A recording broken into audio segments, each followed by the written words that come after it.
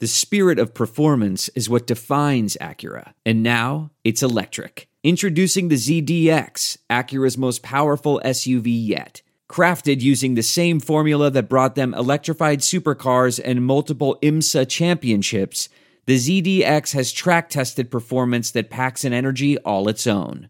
Unlock the energy and order yours at Acura.com. Welcome to the quick hitter version of the Mike Wise Show. I'm Bruce Bernstein, filling in for Mike this week.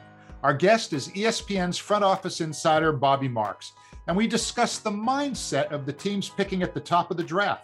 Is it best player available, or are they drafting for a position? Barring any trades, Detroit's going to be picking first overall. So do the teams at the top of the draft, like Detroit, Houston, and Cleveland, do they usually go for the best available, or do they look to fill a specific need?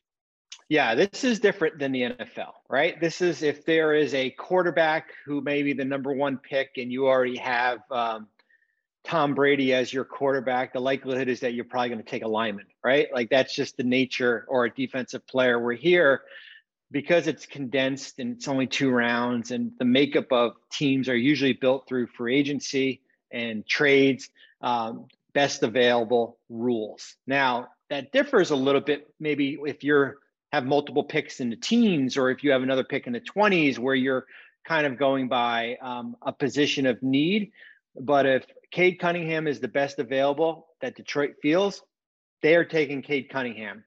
I always say, Bruce, that when you're 20 and 52 or 19 and 53, there's a reason why you're there, right? So there's a reason why you need, you cannot be picky as far as how you're going to go about the process. And I always say the draft is one of my favorites of the year, just because of it's kind of, you take a lot of, besides the ability to select a player that can impact your team, but from a trade standpoint, a lot of different nuances that kind of come, go with it. But it's technically the start of the off season here. But yeah, it's always, at least in the top 15, best available here. And kind of a little bit of a background on how teams do it is that you'll have a big board, right? You take your top 60 or your top 70 and you rank your board.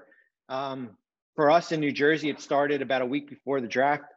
We take everything into consideration, whether it's on the court, off the court, how they interviewed, background, medical, psychological, all different things. And we usually rank it on skill level, basketball wise. And then kind of a couple of days before we start moving things around, as far as maybe a guy's got a knee issue, or maybe there was a red flag psychological. And then we massaged the board. And the goal is that when you go into the night of the draft, that's how you're picking. Right? Like you don't want to, if you're picking at number 9, all of a sudden your head coach say, what about that guy who's at 26, right? Like you want to stick to your board as far as who that player is going to be. And that also helps, Bruce, from a trade standpoint, right? If you're, for example, if you're New York, who's got 19 and 21, well, what happens when we get to pick 13 and they had a guy who's maybe ranked 8th,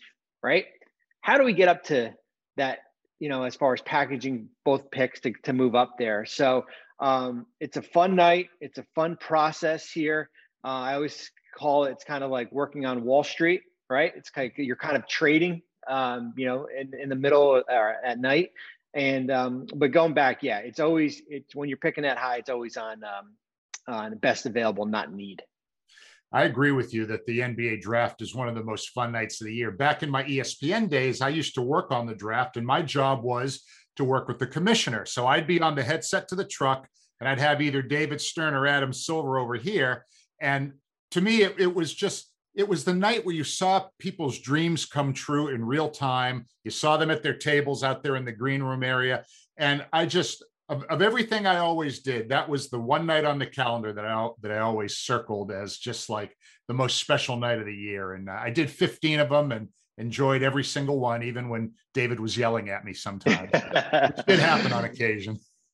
Yeah, it's interesting, going from a team standpoint to now the media side, it's the ability to try to, there's so many trades going on. It's so much different than the NFL, where the NFL draft is more of trading picks, right? You're trading, if you've got the number 3 pick and you're moving back to 7 and you're getting 2 future ones in the deal, where, as you know, in the NBA draft, there are players involved usually.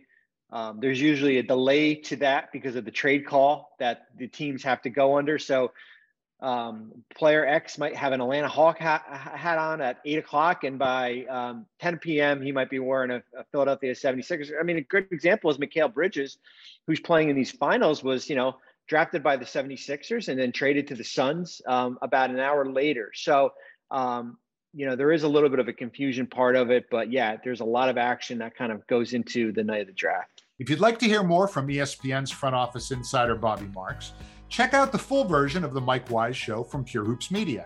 You can also see the video version of all of our quick hitters on the Pure Hoops Media YouTube channel.